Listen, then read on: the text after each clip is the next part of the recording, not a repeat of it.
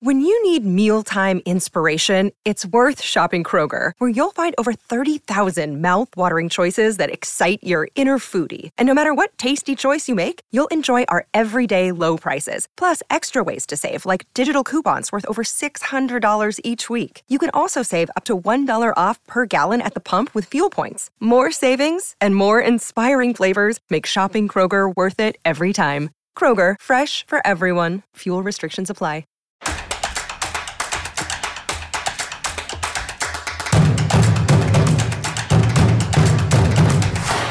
So hello and welcome to Sturkers and Radar Uncut, our monthly podcast brought to you by Ping. And it's episode 3, everybody. Thank you so much for listening in to episodes 1 and 2. Still available to download wherever you get your podcasts. And of course, don't forget to check us out on social. Sturkers Radar on Twitter and Sturkers and Radar Pod on Insta. And sadly, just to let you all know, we're not together this episode. We are doing this remotely. Unfortunately, I've been a little under the weather.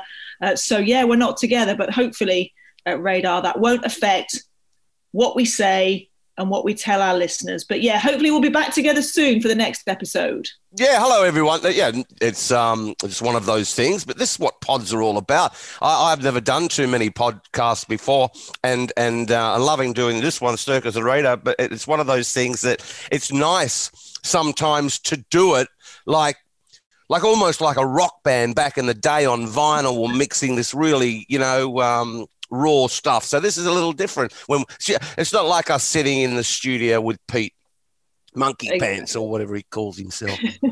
Producer Pete, yeah. And Radar, I love the fact that, our last episode where we were having a chat, weren't we? And I called you a hairy macho Australian. And a few people asking me since that last episode how I knew you were hairy. Well, now, Radar, everybody knows you're a hairy macho Australian because you did a topless video on Instagram, which has gone viral. Well, the thing is, I was standing in a little back garden. I keep a flat here in the UK and in Berkshire. And I'm just out there on the hot day the other evening and just had dinner and just started swinging the broom. And as you do. And my daughter just she snuck up behind me and she started to film it. And then all of a sudden, it just flew off. Now, people said to me, they said, what was that all about? You staged that. I said, no, I didn't. There's windows all around the flat. And it could have taken someone's eye out. And it just flew off. But I was going to post me looking for the broom head in the bush because I'm still looking for it. I can't find it, and I'm going to glue it back on. But that was funny. I even had a chuckle like that. I was just standing there. Even the way I stood there, I went, gee whiz, look at the way I'm like, what's going on? But that was, it's pretty cool. Very good. Have you read all your comments? There's a few comments about your physique as well. A few people saying you look a bit buff and a bit ripped like Bryson. Have you read all your comments? No. But I don't have to read comments to know I'm ripped. So, yeah. No, I look like, I tell you what, you just don't go down to the local zoo because I'll end up walking out there with 12 tranquilizer darts in my back. So there you go, ladies and gents. Told you he was hairy, and now you have the proof on Instagram. And hey, look, I missed the Open as well, which was I was gutted about that, not being at the Open Championship. I was on my sick bed. I know you were there. I know you loved it. I know we're going to talk about the Open in a lot more detail in this pod, but my Spieth prediction, so I picked Rahm as my first prediction. Spieth, I nearly got 2 out of 2. He came so close, didn't I? What an unbelievable effort by Spieth, that resurgence we've seen him on recently. Yeah, great choices for you. Again, it's 2-0 to you. Matt Jones. Well, I don't know what happened to him. That wasn't going very well. And then I picked Mark Leishman actually on the week watching practice, and he didn't go any good either. So. Yeah, no, you're going very well with your prediction. You should be with a betting company. They should make you a predictor or something like that because you're going very well with that stuff. But they've both played very well. Rahm just couldn't get it going, but Spieth did get it moving on Sunday. But the eventual winner, he just outplayed them. And we'll get into that a little bit, why. And people probably won't expect to hear what I've got to say. But, Morikawa, great Open champion. It was amazing, wasn't it? And yeah, beginner's luck for me, I think, with those picks. But I love the fact you're supporting your Aussies, which is always good to hear that. So well done. Now, listen, on the agenda for Radar's Rants this episode, what have we got first up, Radar? Well, yeah, I'm going to go straight into the Radar's Rant. A lot of people speak about Morikawa in the Open Championship. No one remembers, sure he played well, but no one remembers how he won that championship. They just remember good, solid play. But you've got to remember the up and down on 4, down the right-hand side, in the dell, flag, back right. He hit it to 16 feet, got it up and down on 10. He was over the back of the green, absolutely. And I'm walking with this last group at the Open. On over the back of 10, look, it was down in a dell and it had grass behind the ball. It was just unbelievable how he got it. I called if he gets this to 15 feet, he'd do well. He got it to 10 feet. He holed it. And then he gets to 15. He misses it left in the wrong spot. He's got to go up and over a little hillock down hit a downslope, and then it runs away from him. I said, if he gets this within 20 feet, job well done. Faldo was agreeing with me. He gets it to 15 feet, holds it. These are the ones that win majors. That's a rant for me because everyone's talking about his great play. Another one, it's a rant in the right direction. Great to see another event played in Ireland coming up with the girls and boys, long overdue. Another one like we saw in Sweden. We talk about the Olympics. I'm very disappointed that Matsuyama wasn't up there lighting the torch together with his countrymen. I'm hearing that Tiger's foot is in bad shape. I've got rants coming everywhere, Sturkers, everywhere. But the thing is, Morikawa up and downed himself 3 times from Alcatraz. And you can't escape from Alcatraz. He did it 3 times to win the Open. People are forgetting that. He did. Unbelievable. Well said as well. I want to talk a bit more on Morikawa as well. So I want to get into the Open in our little section off the back of our next guest. I also, just on that, Tiger, what have you heard then? Because I know Ricky, there's a couple of quotes in the media. Ricky's sort of been chatting to him and he's talked about his recovery. Ricky's, good buddies that live in that Jupiter area in Florida, that the recovery is a long, hard road. What have you heard then? I've heard, now to speak as you and I are in the media and to speak out too loud, name people from very, very good sources that Tiger's leg isn't going well and it's not going well. As you move into, to later in life, things don't heal as quick. I have to tell. Can I just tell the viewers this? So, Radar, our listeners rather. Bonnie, Radar's daughter, was out on the source last night. Got in at 4, woke him up, and he's up at 9 o'clock helping him technically get on Zoom. Because it's fair to say, I love you to bits, you know that, and you have so many qualities, but I'd say your technical capabilities aren't the strongest. Is that fair? So Bonnie was up with you this morning after having, 3-4 hours sleep, setting you up on Zoom and making you a cup of coffee, and you've got a little coffee cup there, and it's got the words Daddy on it. You've noticed that? Gee whiz. Bonnie, you got the one with Daddy on that. No, everyone's taken the, No, it's sweet. I'm not taking this. It's cute. No, okay. Yeah, so she's great. The kids are 24. She's out till 4 a.m. It's they've missed it for a long time. But me, I was asleep. But where was I on that? Tiger's foot. Yeah, Tiger's pad.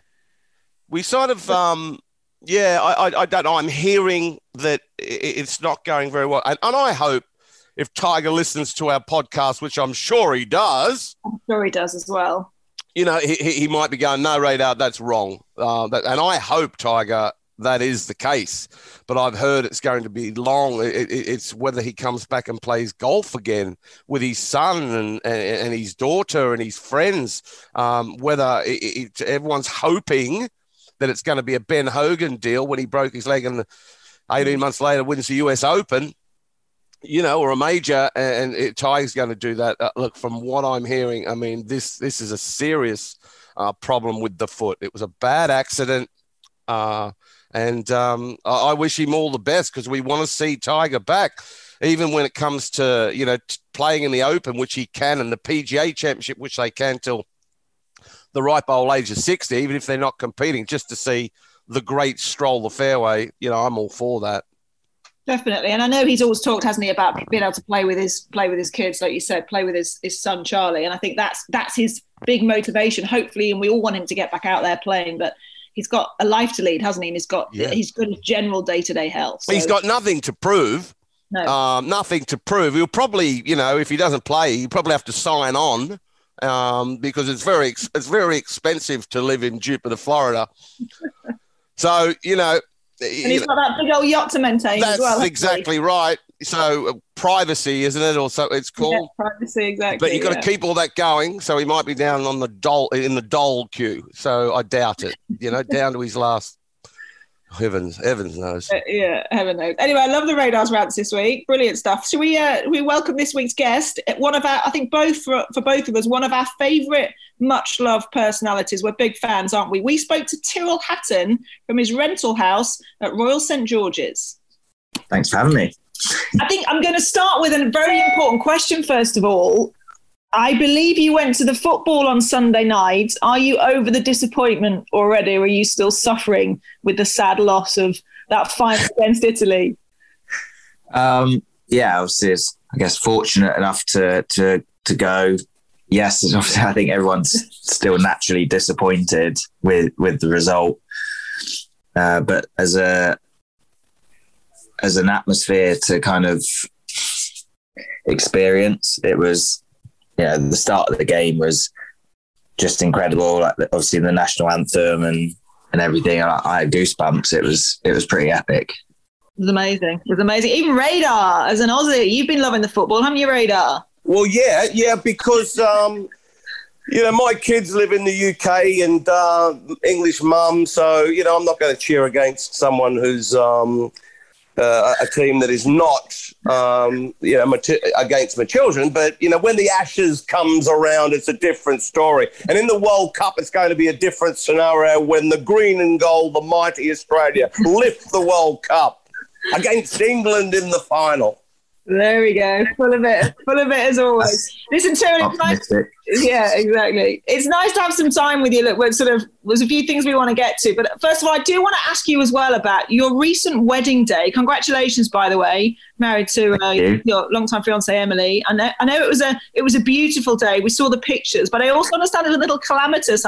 You were even late to your own wedding. Can you please tell us and our listeners what happened?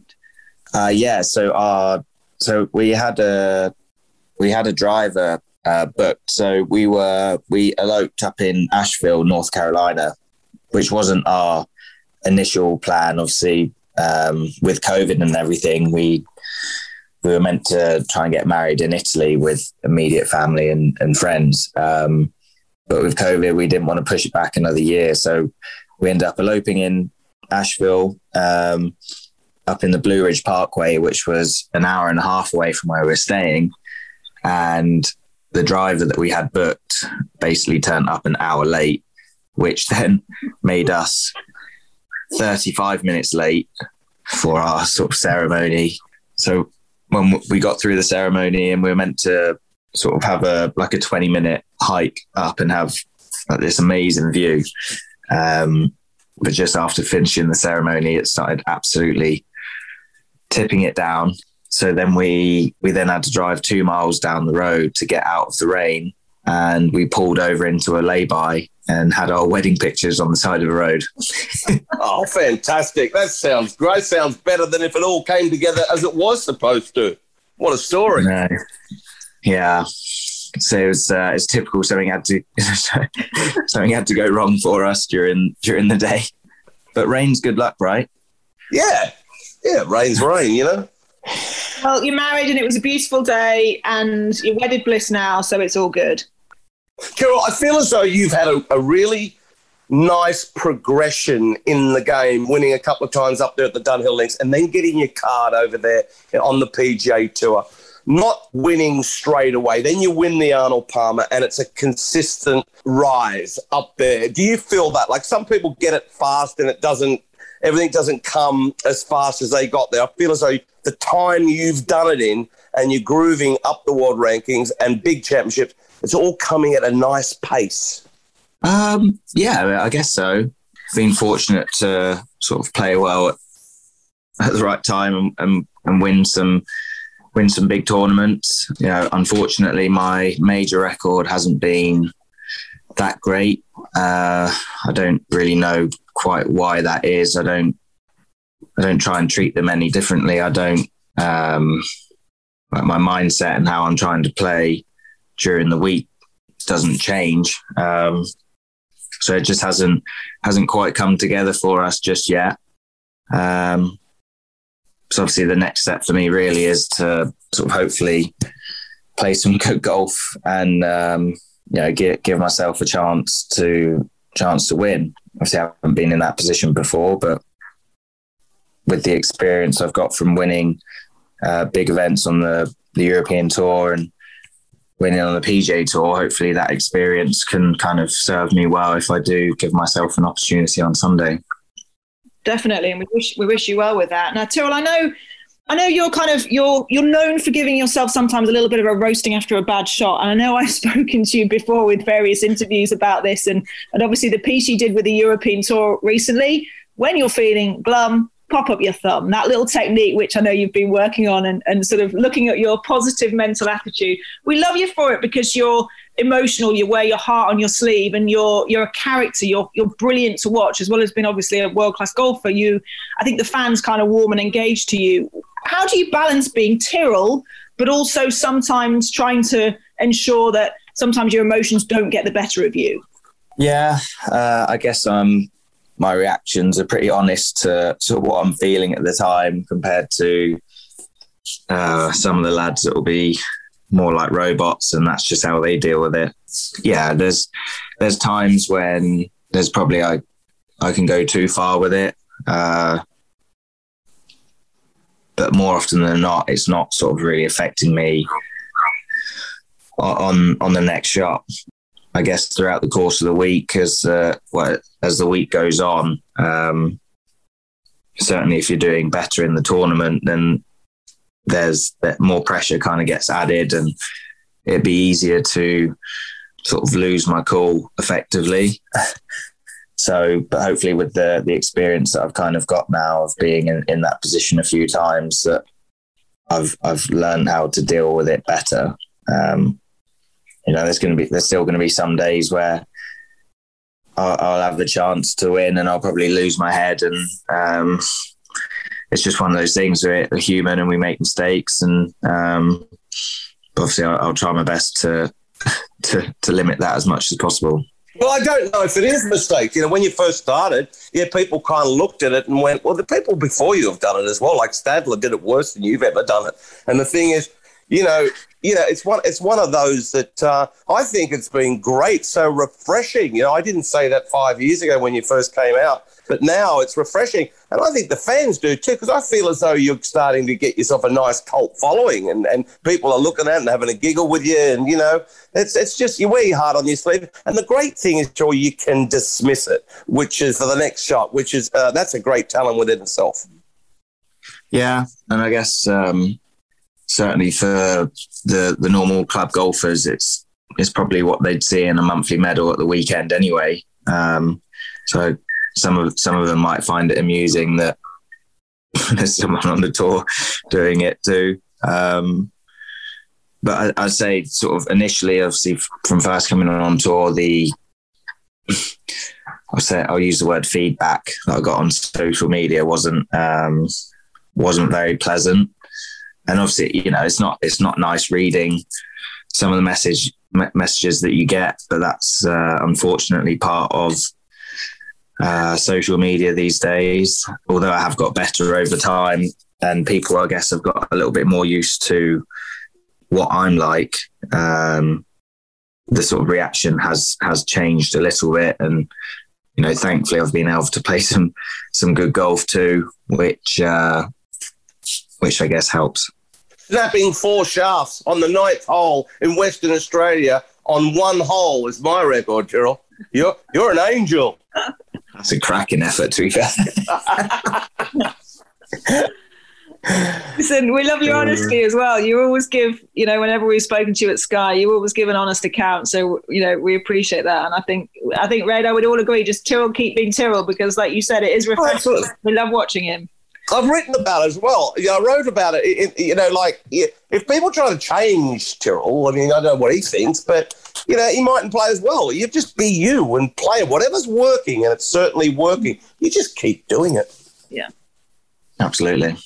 Tyrrell, you mentioned the social media there. I did want to pick up on the hoodie debate. I know this was last year, but I think it's something that we all kind of, as golf fans, we're all trying to make the game more relaxed, more fun, more inclusive. Yeah. Taking that incident and looking at how you kind of live your life and your journey and job as a professional golfer, how passionate do you kind of feel about that, about golfers, all of us, being more expressive and golf to be more inclusive? How passionately do you kind of take your role as professional golfer to help the game in that regard?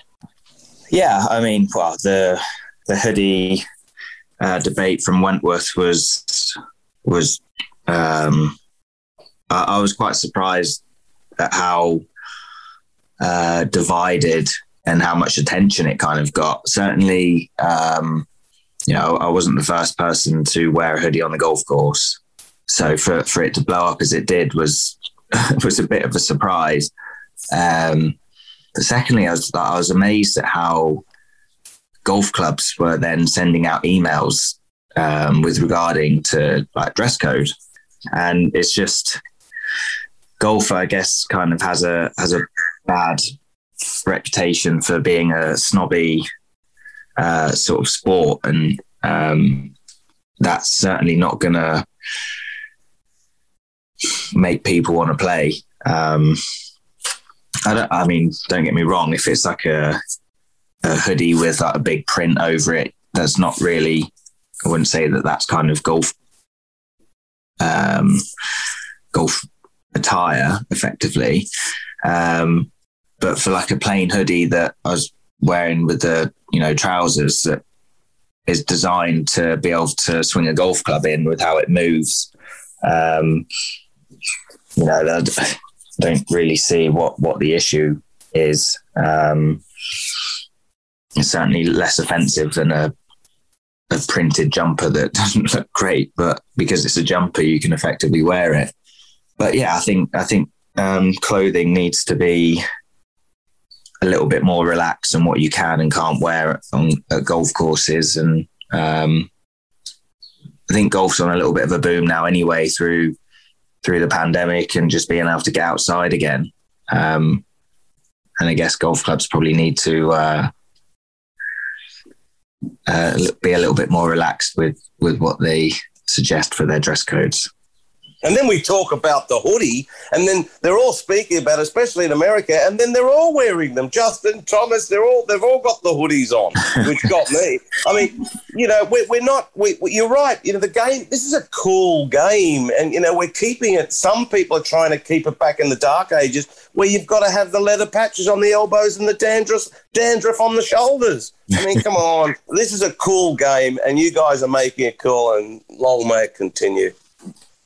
Exactly. Yeah, I mean, I think obviously Adidas have been pretty creative with some of the stuff that they're bringing out from last year and the start of this year too. Obviously trying to move the game forward and what's acceptable to wear on the golf course. So yeah, I guess we'll keep pushing the boundaries and make golf more fun. Absolutely. Where do you stand, Tyrrell, on the joggers? Showing a bit of ankle, like I know Ricky's done it in the past. Eric Van Rooyen. Yeah. Would you be up for that? Would Adidas sort you out with that? Well, they actually do a rolled up trouser. I actually wore it on the Friday of the Masters. So of course you did. I have worn them a few times this year. It's not something that I've worn casually, if I'm honest. But yeah, wearing it on the golf course, I thought it was a pretty cool look, quite a sporty look too. And any of the green jackets say anything? If they did, it wasn't to me. But that what a combo that would have been: the rolled up trouser and the hoodie at Augusta. And a green jacket. Yeah. Maybe that's a stretch too far for me with my little fade round there. with a huge piece of gum in your mouth. Yeah. A little So we'll have to get you a pair of those for your on-course commentary. What do you reckon, Till? Do you reckon you could rock those? Just why not? No, not happening. Not happening. Brilliant. Tyrrell, we do have a little section. We ask all our guests on Circles and Radar. It's called "I'll Have a Mulligan, Please," where we ask a player one thing they could redo in their career, or it could be in your life, so it could be on and off the golf course. If you were to have a mulligan, what would it be? Getting another taxi driver. Yeah. Oh, I mean, do you know what? If we're purely talking from being a professional, like golf on tour, if I could take a mulligan, it would be, first thing that comes to mind is 18th hole, DP World, and I've hit driver off the tee. I had a one-shot lead at the time. Just hold a bunker shot on 17 for par. And yeah, I've got a one-shot lead playing the last, although Fitzy was the group behind. And I've hit driver into the water hazard. I mean, I was driving the ball great that day, and I was fine with driver, but it made it almost too narrow a target. Whereas if I just hit 3-wood, I probably would have more likely have, on the line that hit with driver, I'd have been safely in the fairway, and I probably could have got to the green in 2. But yeah, I ended up hitting driver into the hazard, make 6, and then Fitzy birdies the last to win by 1. So that was, I think that was in 2016. I hadn't long just won my first event, the Dunhill Links. So yeah, that was a pretty tough one to take, to be honest. Yeah, you're still talking about it. So it must have been a little bit of a stinger. It's yeah. I mean, it's always interesting to hear what players have to say, but yeah, again, honest in your response there. We're going to come to our quick 9 radar, because this is always fun with our guests. So quick 9, best city for a night out. Oh God, should be a quick. I'll just say Prague. Favorite club? Devonwood. Best present to yourself after a fat check. This will be good.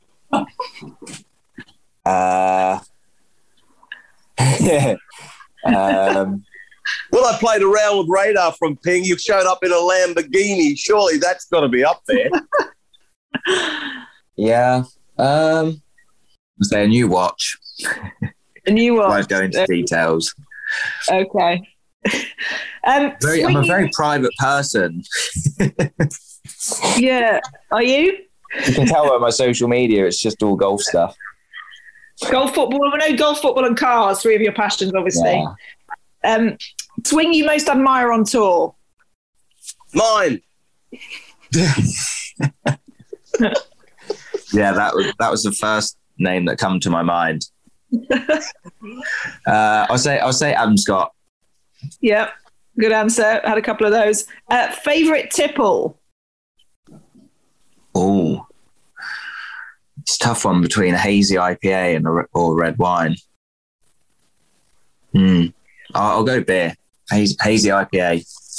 Okay, nice. What's your favourite event? BMW PGA. Nice, good answer. Favourite quote or mantra, something that you try and live your life by? I think, favourite quote for golf would be aim small, miss small. Yeah, like that. Yeah. Like that one? Yeah, I really like that. Is it American Sniper? Is it American Sniper? Is that the film? Bradley Cooper, yeah. Yeah. He says aim small, miss small. And I quite liked it. So yeah, that was for the sniper, yeah, and you've turned it into smart. He's smarter than we give him credit for, Sturkis. He is. He's clever. He's clever. Tell you what, my 11 plus results in GCSEs wouldn't suggest that, but well, you could have checked my report card out. And what about standout career shot? We've talked about your mulligan. What about standout career shot? Standout career shot. Oh, got to be at Arnold Palmer, surely, Bay Hill. Yeah. Well, I think the 7-iron that hit into 18 at Bay Hill was I was in between 6-iron and 7-iron because the wind was in off the right, and I was scared about if I'd hit the 7 and it spun up a little bit, it'd be short. And obviously there was just no miss there. And my caddy Mick, he said just hit the 7-iron. So I've obviously got 7-iron, and as I'm walking into the ball, I just felt like the wind just drop, and it just felt like that was like my moment. It was just absolutely perfect. The wind couldn't have just dropped at a better time, and I just felt so comfortable that I could just stand there and make a good swing. And yeah, thankfully managed to hit it onto the green to 15, 20 feet, which is probably the quickest 20-foot putt that I've had in my life. And certainly the scariest when the putter head's like wobbling behind the ball. But yeah, that would probably be that's one shot that will come to mind for sure.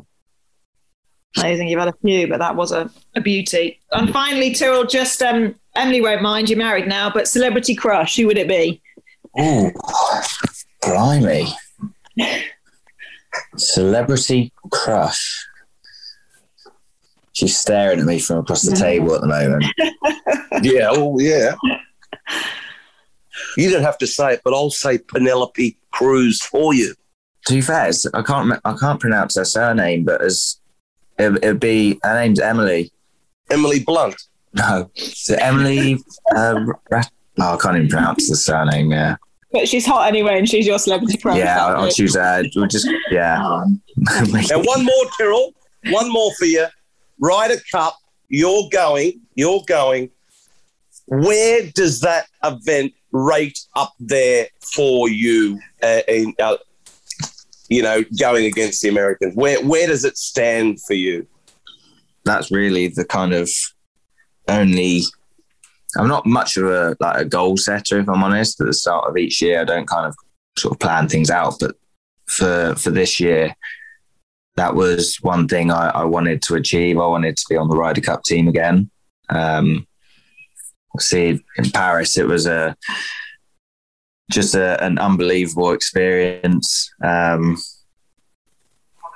Mate, home sort of Ryder Cup, making a debut was pretty special. But I kind of wanted to experience the Ryder Cup out in the US.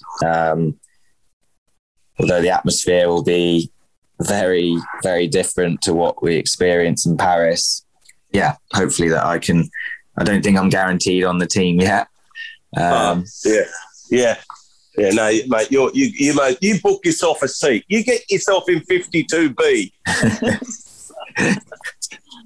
Thanks. But yeah, I wanted to be on that team this year, and there's still a bit of golf to be played between now and then. Obviously, we're in a good position at the moment, and right. But yeah, I would love to be there in September. Listen, we wish you all the very best this week. Thank you very much. Have a good one, and keep being Tyrrell, and we'll speak to you soon. Thanks again. All right. Good on you, Tyrrell. We'll see you out there, man. Cheers, guys. Oh, brilliant to have Tyrrell with us, and of course with the Open Championship, it was great for him joining us from his rental home. But I think Radar, he kind of said it at the end of the interview there, quite a shy guy, kind of not what you expect, but I always find him so endearing. I know you're a massive fan, aren't you? I certainly am. Yeah. He's when he first came out, I've stood next to broadcasters in America, and they've said, well, what's this guy all about? He carries on. Yeah. And I said, yeah, but that's the way he is, and he can seriously play. And then they said, oh, I don't know about that. And then the next minute he's winning 2 Dunhill Links up there. Then he's winning Rolex events. And he's one of those guys. He's won on the PGA Tour now, the Arnold Palmer, which is a massive event. He's just a really good dude and a fantastic player. He's quietened up a little of late. I thought he'd do better in the Open. But, Tyrrell Hatton you should be very proud of him. And I feel as though he is the man in the future that is going to take over as the new postman in the Ryder Cup. I think he's got the sort of bulldog mentality as Ian Poulter has, Tyrrell Hatton. And I think he's going to be one that anyone would want to play with. And they both, Poulter and Tyrrell, do something very well, and that is putt under pressure very well. So I think that wouldn't be a bad pairing in the in the Ryder Cup, Poulter and Tyrrell. I'm not sure if Captain Harrington has looked at that one. Maybe they want to spread them both out, but I don't think they need to because they've got so much depth in their squad that would deliver a point. Hatton and Poulter. Yeah, I'm a huge fan of Tyrrell's the way Tyrrell plays.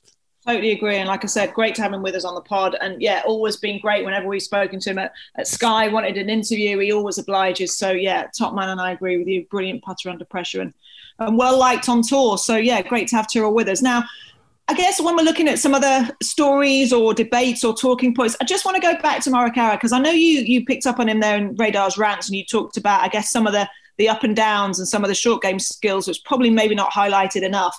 But I just want to talk, Radar, put yourself, take yourself back to 24 years of age. And a lot's made about this, the young guys, when they come through, their ability, we've seen with Victor Hovland, we've seen with Matt Wolff, these young guys out of college, ability to win and to succeed and to achieve so early.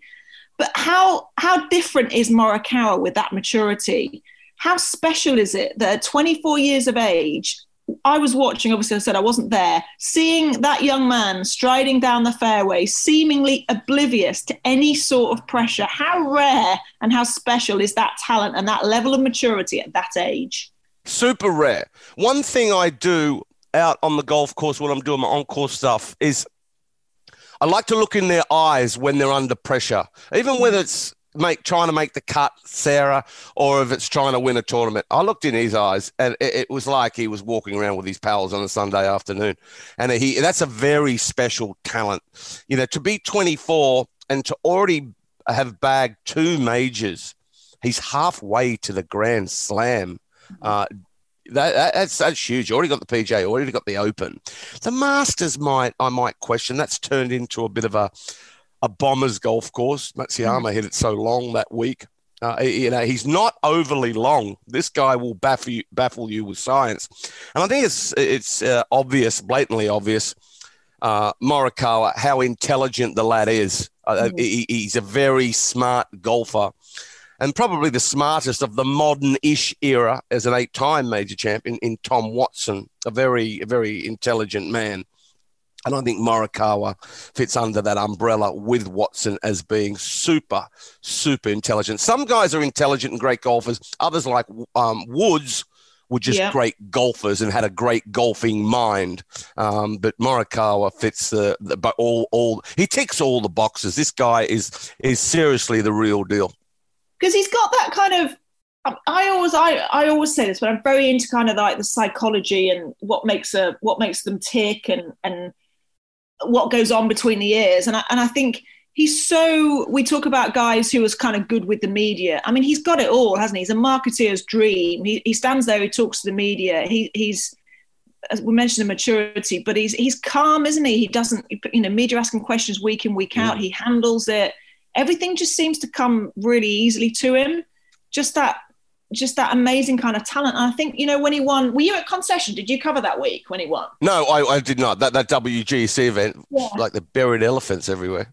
Because when he got some advice, didn't he? He was sort of, I think it was Marco Miras helped him a little bit with the putting side of things. He's not afraid at that age. A lot of young guys can sort of think, they're on their own path, they know what they're doing.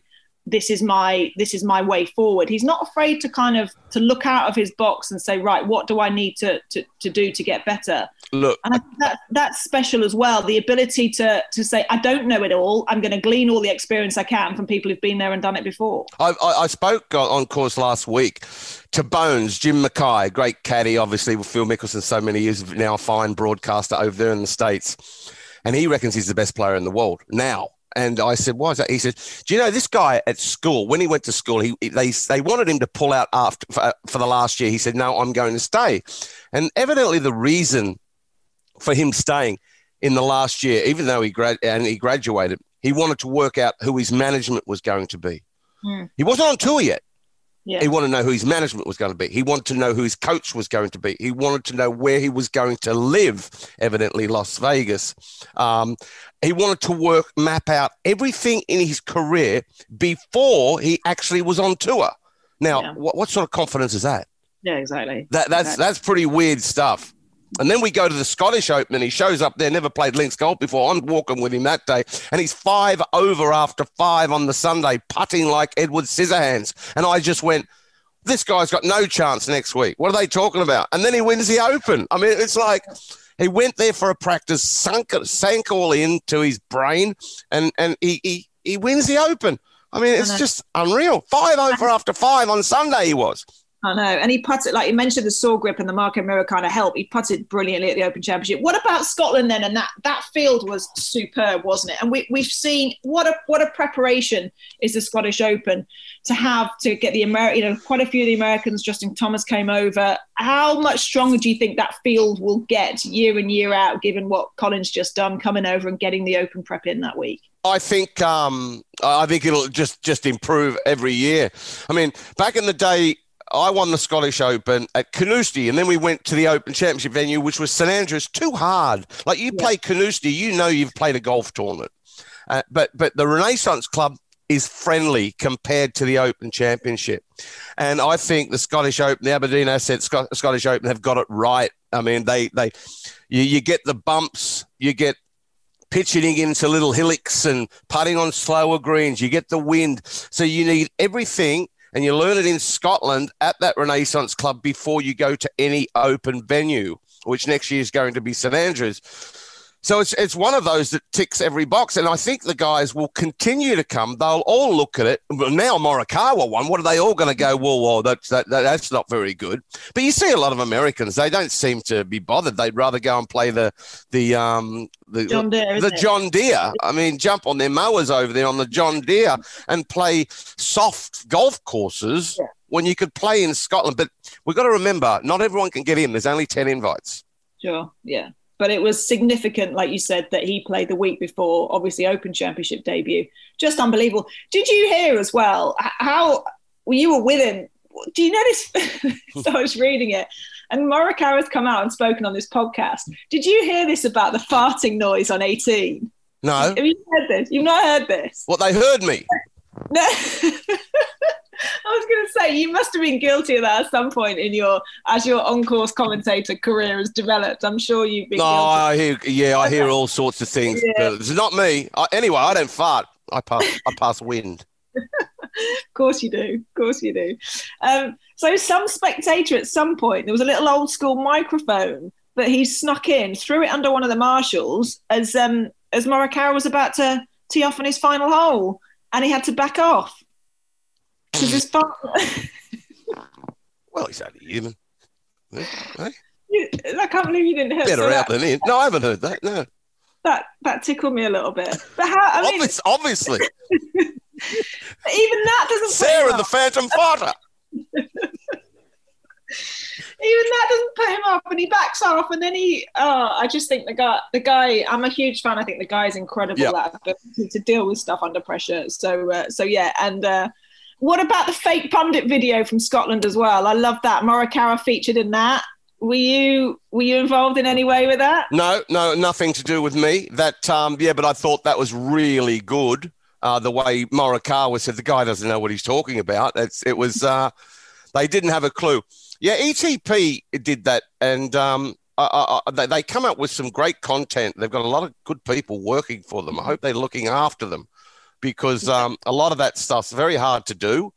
And that guy was a genius. A lot of the Americans out in the golf course were on the practice range. They come over and they say, who is that guy? And, I said, I don't know. He's from Ireland, obviously. But it's funny with the Americans. Sometimes we talk about the Americans not getting our humour over here. And I always think it's great when they come over and kind of not experience the European tour kind of way of life. And the difference between the two, I always think it's brilliant. And I think Morikawa handled it really well. Well, the Americans, if I say something quick, like Roger Morphy, who I walk the fairway with over there all the time, he gets it straight away. But a lot of the Americans over there, I'll say something to him, which you think's quite funny, and then they'll walk about 15 paces and they'll turn around and go, ha, ha, ha, ha. And then it takes them a long time to digest humour. It's a Beamer. Look, Beamer's perfect, isn't he? I mean, Beamer just gets it straight away. Yeah, but you've got to have one of those weird heads. The sarcasm kind of goes over their head a little bit, right? And it's Yeah. Oh, you can say things to them over there and they just laugh, and you're actually taking the pee. I mean, half of them haven't got passports, for heaven's sake. I get in the back of a cab once in New York, and I said, take me to wherever I have to go. And he said, where are you from? I said, Australia. He said, where in the States is that? I'm like, what?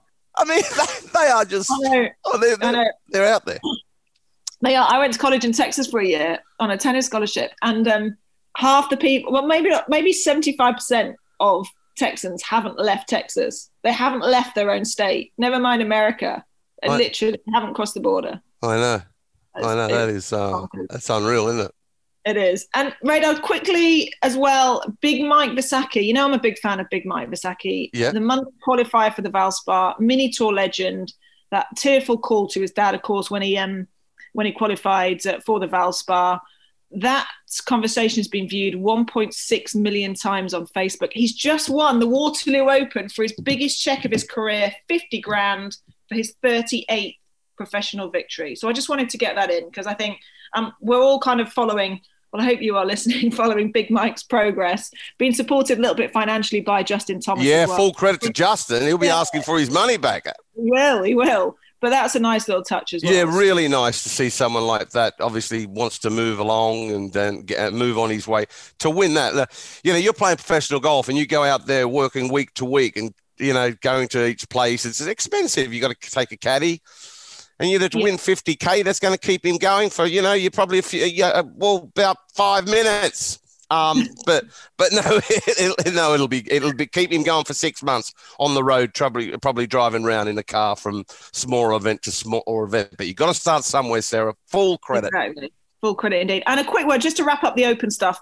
walking the fairways with the fans out in force.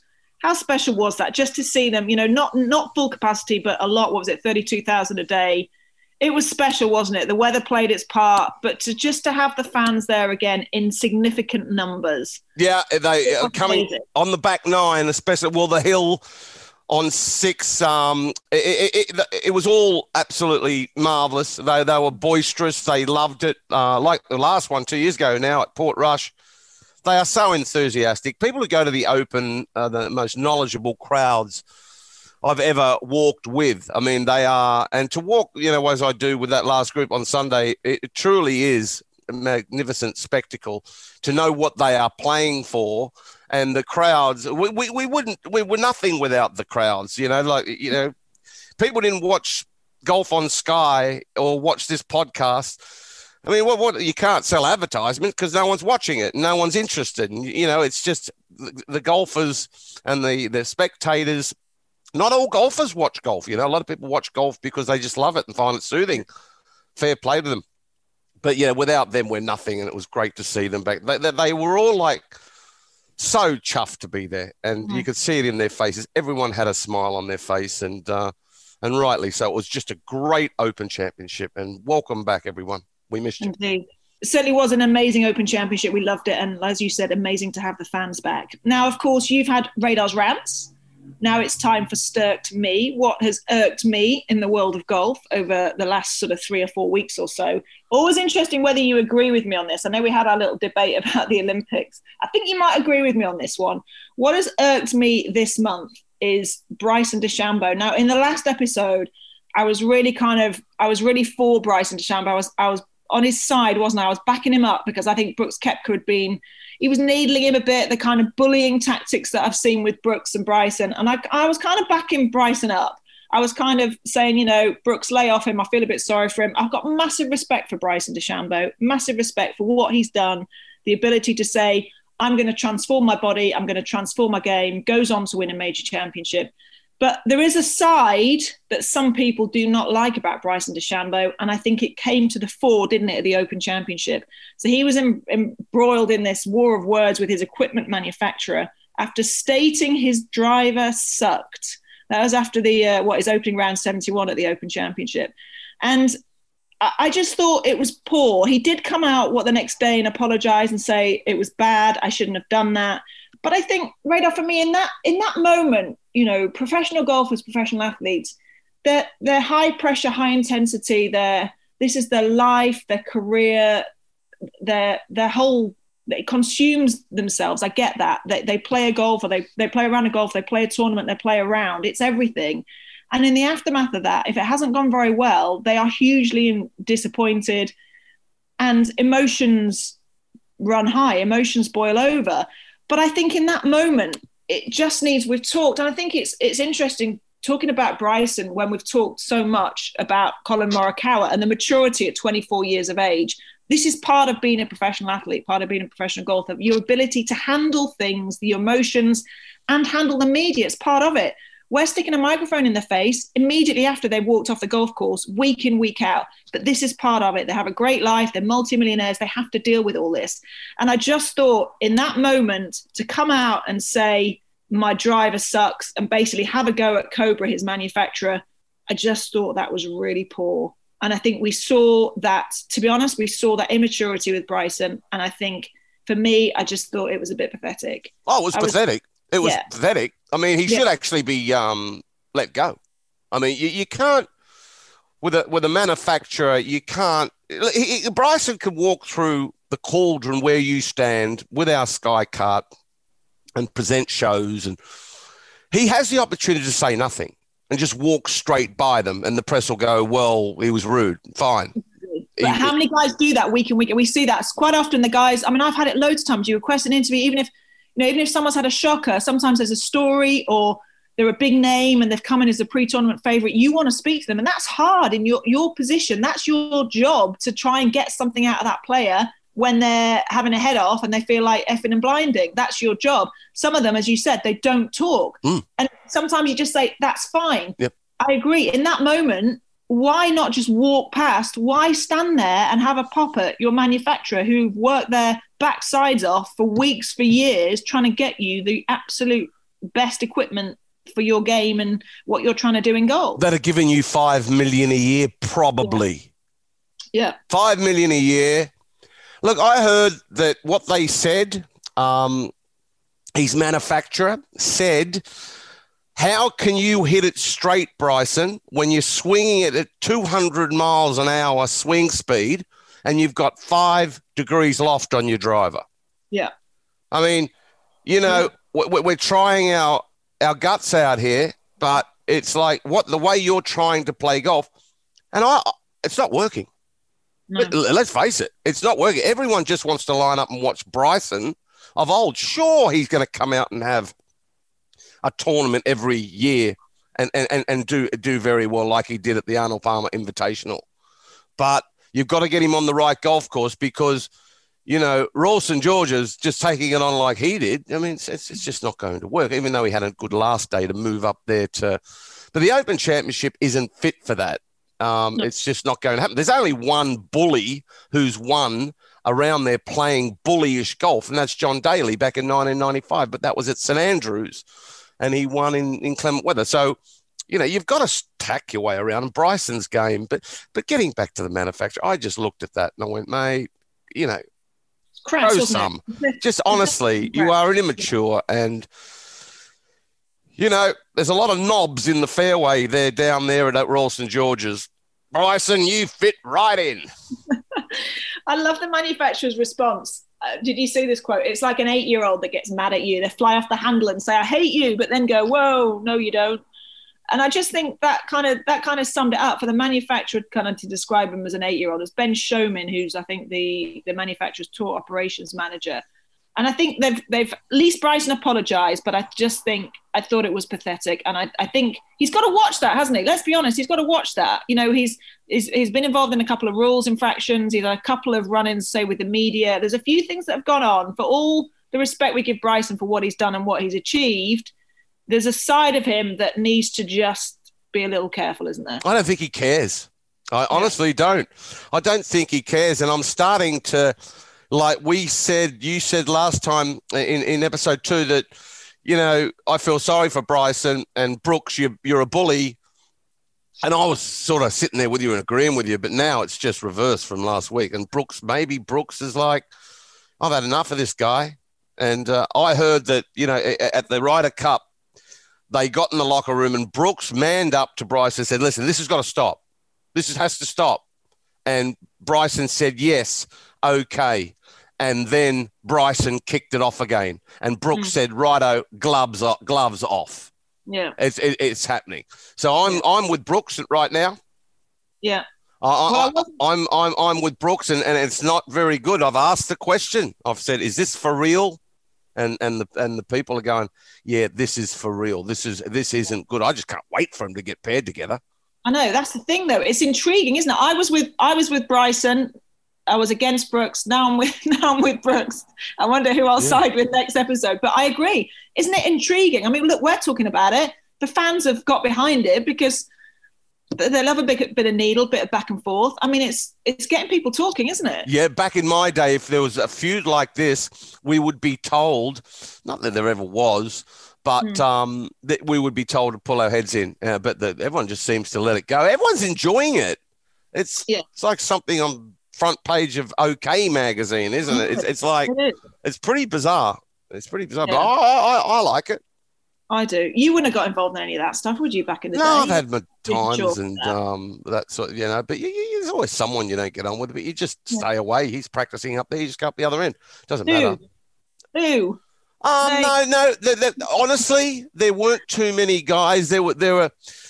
I tell you what, there's an English golfer when I was started on tour who was just a little cocky all the time, and he knows who he is. His name's Mike McLean from Kent.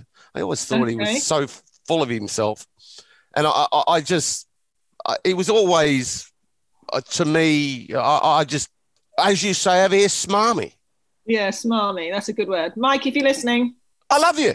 Love you. What's in the past has been and gone. Yeah, of course it is. Because Mike, I hope you're going well on the Champions the Legends Tour. Yeah, hope you enjoy the podcast. Yeah, I hope you enjoy the podcast, Mike. Right, good, bad, and the fugly. For my good this week, Radar, I don't know if you've seen any of it. Jung-Un Lee 6, equaling the lowest ever major tournament round by shooting 61 Friday at the Evian Championship, one of 5 majors, of course, in the women's game. 10 under par, but 61. She's a quality player. She won the US Women's Open back in 2019, but 61 on Friday. It was some round of golf. So that's my good for this week. And also, I must just mention as well, because I am a massive fan, always have been, Rickie Fowler, his mini resurgence. We're kind of waiting for Rickie to get back to his best, hopefully get back in the winner's circle soon. We're recording this on a Saturday, but he started off the 3M Open, opening round 64 to share the opening round lead. Good news for Rickie Fowler, bogey free as well. I'd love to see him getting back to somewhere near his best and hopefully trying to pick up another victory on tour. So that's my good. We need Rickie. No, good shouts. Oh, the lady in Switzerland, some of the shots she was hitting, just a proper golfer. You wonder where she's been. Okay, she's won a major, but that looks a magnificent event. Have you ever been there, Sarah? Evian, no, I haven't. No, I've covered it in studios for Sky. I've not actually been. I'd love to go. It's quite a quirky golf course, up and down elevation changes. But it looks stunning, doesn't it? Right by the lake there. It's beautiful. I'd love to go. It does. It looks absolutely magnificent. And it reminds us, you've been up on the mountain for the European Masters up in Crone. Yeah, exactly. That's just the same sort of thing. Yeah. Magnificent place to play golf. Stunning. So what about you? What's your good this episode? Look, my good is everything's going back to normal. I keep on going on about this, and the Open Championship, the majors are done. The majors are over now, and now when things are over, you go, oh, it's over. It's not. Now we're looking forward to on Sky. We're both involved. Is the playoffs. We're coming into the playoffs where they give, I don't know how much money they give now. I mean, is it 10 million now, or is it 15 million, or is it 20 million? DJ won last year. We finished at Eastlake. I'm back there.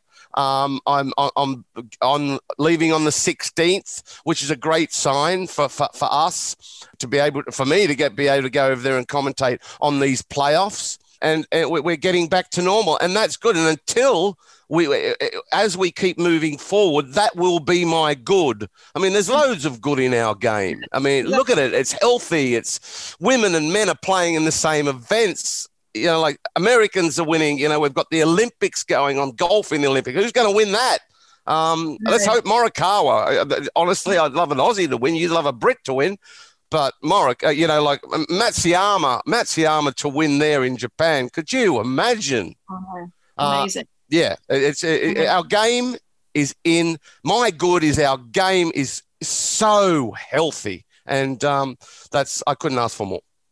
Definitely. So you're going back to States. I'm excited to see you back in the States, back to your favourite restaurants, Chipotle, and all the lovely American food that you chow down. No, Cheesecake Factory. There you go. I like Cheesecake Factory. Not for the cheesecakes. I like 12 chicken wings. I like a large Cobb salad. Blue cheese sauce on the side, please. And I'll have a large Diet Coke. Not. And I like the steakhouses over there, even though they charge like wounded bulls when you go to a steakhouse over there. It costs you, it's $100 for $100 for a decent steak and some cream spinach on the side. But yeah, I love it. It's marvelous. I mean, over there, Ruth's Chris is one of my favorites. That's great, isn't it? That's the best. Love it.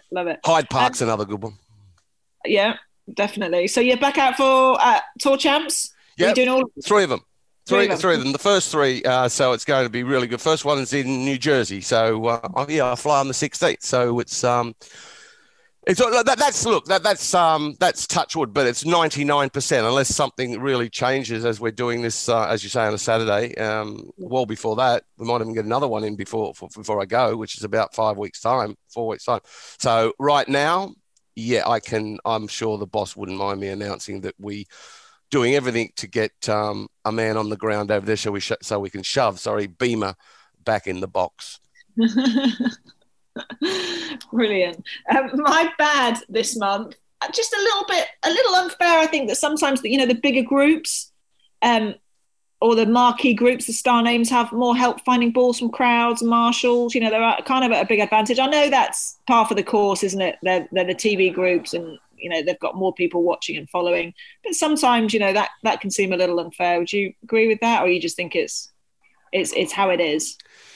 Yeah, I agree with it. And I'll also say how it is. It's just, the guys, the lesser likes, if you like, horrible thing to say, but the lesser likes play better. You're going to get, your ball's not going to fly into the jungle as much. And it's just a simple fact.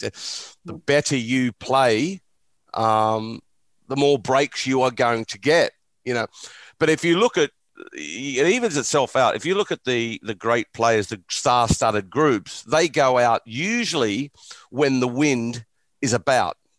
And then if you're a newcomer, you get yourself a 2:30 Thursday tea time, and you go, oh, this is no good. You got to remember, if you're off at 2:30, first 2 days, 2.5 hours, you get into 5 o'clock to play your back nine on a first day. Usually the wind's gone. So you're getting an advantage there. You've got to take your advantages in golf when you can, and that'll get you to the top. Look, at the end of the day, finding a ball, don't miss a fairway, and you won't lose. No, it. Exactly. I think just the number of crowds for those bigger names and the marshals around, the number of people who are there to help, look for the balls which are offline. You're at a massive advantage. But hey, that's what it is. And fugly for me, I'm going to have another dig at Bryson, not shouting for. Claiming he does 99% of the time. I know we talk about this in golf. It's quite a contentious issue. Not enough players, seemingly, when we always talk about it, when we're covering events, Sky or in studio on the road, not shouting for enough. Bryson clearly doesn't, but he says he does. And that's something everybody needs to get better at. It's a little fugly because dangerous. They're hitting it offline, into the galleries, into the crowds. They need to be shouting for. They need to be doing this. Absolutely. Growing up in Australia, I mean, it was like, it scared the hell out of you when I was playing the Sunday four ball with grown men, as a junior. If you hit it offline, which we all did, it was like the four. Any Australian who gets a chance to sort of become loud and melodious is going to do it. And it's any excuse. I mean, people who don't shout for, I think they should be fined. I mean, honestly, you could hit some person on the head, a child, an old lady, an old man, how are you going to feel then? It's happened to me actually at Royal Troon in the Open Championship, but there certainly was a 4 on a par 3. I pulled it badly, and I hit a kid on the head, and there was a 4 and all that, and I walked up there and there was actually blood on the ball. I'll never forget it. And he was fine. He was fine. He was taken away, and he saw me at the end of the day. He had a big bandage on his head, and he was smiling. He was like, "Oh, this is great." I mean, no, it's not, man. It's not. It wasn't for me because I couldn't play golf for the rest of the day. Really, it was just. It really does startle you when you hit someone. So you'll fall, for heaven's sake. It doesn't. Not difficult, is it? That's the thing. It's not a hardship. You just, it's offline. You stick your hand out and you yell as loud as you can. It's not hard. Yeah. Not hard. 100%. What's your fugly? Anything this month?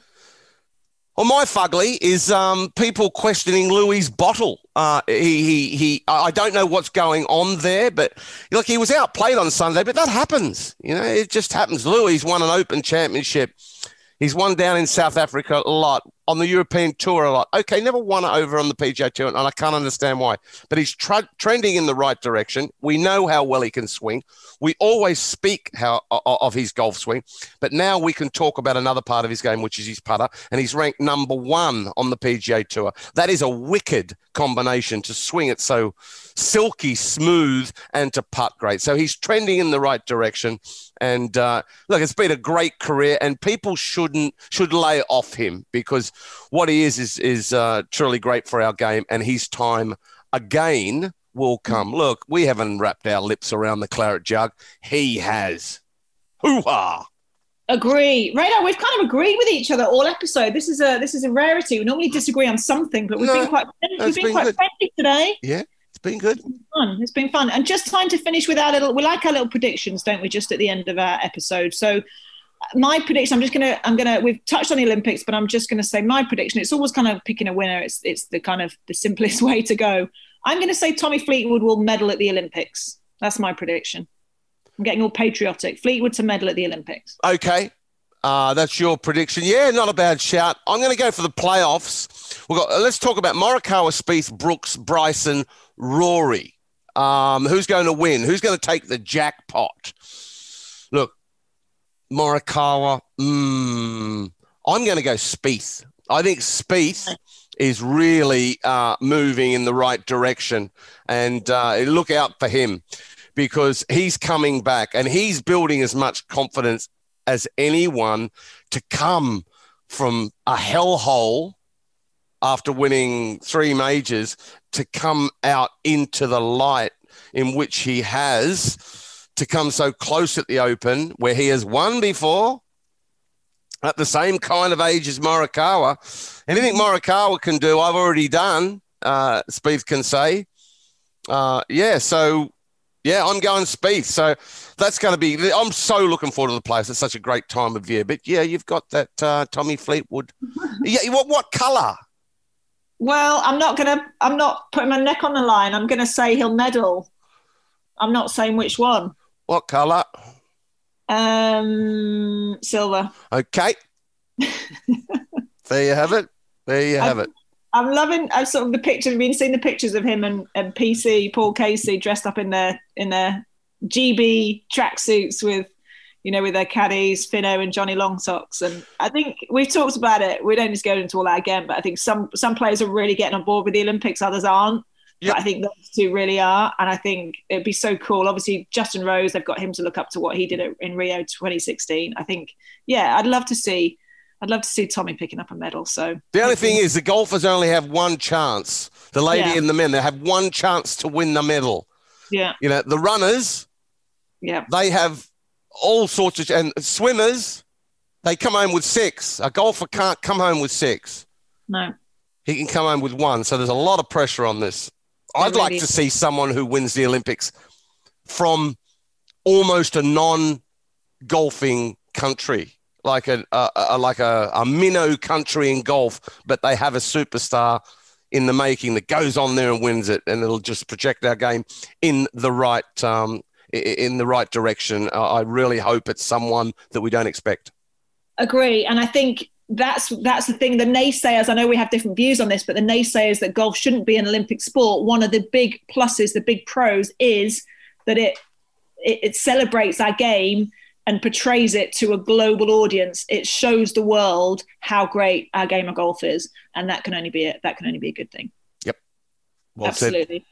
So thank you for listening, everybody. Just about wraps up episode 3 of Sturkers and Radar. Just a reminder, Sturkers Radar on Twitter, at Sturkers Radar on Twitter, and at Sturkers and Radar Pod on Insta. And if you check out Radar on his very own personal account, you may see another topless video over the next few weeks. How about that? I don't know about that. Gee whiz. Thank you so much for listening, Radar. It's been a pleasure as always. Sturkers and Radar Uncut, brought to you by Ping. Ping, play your best.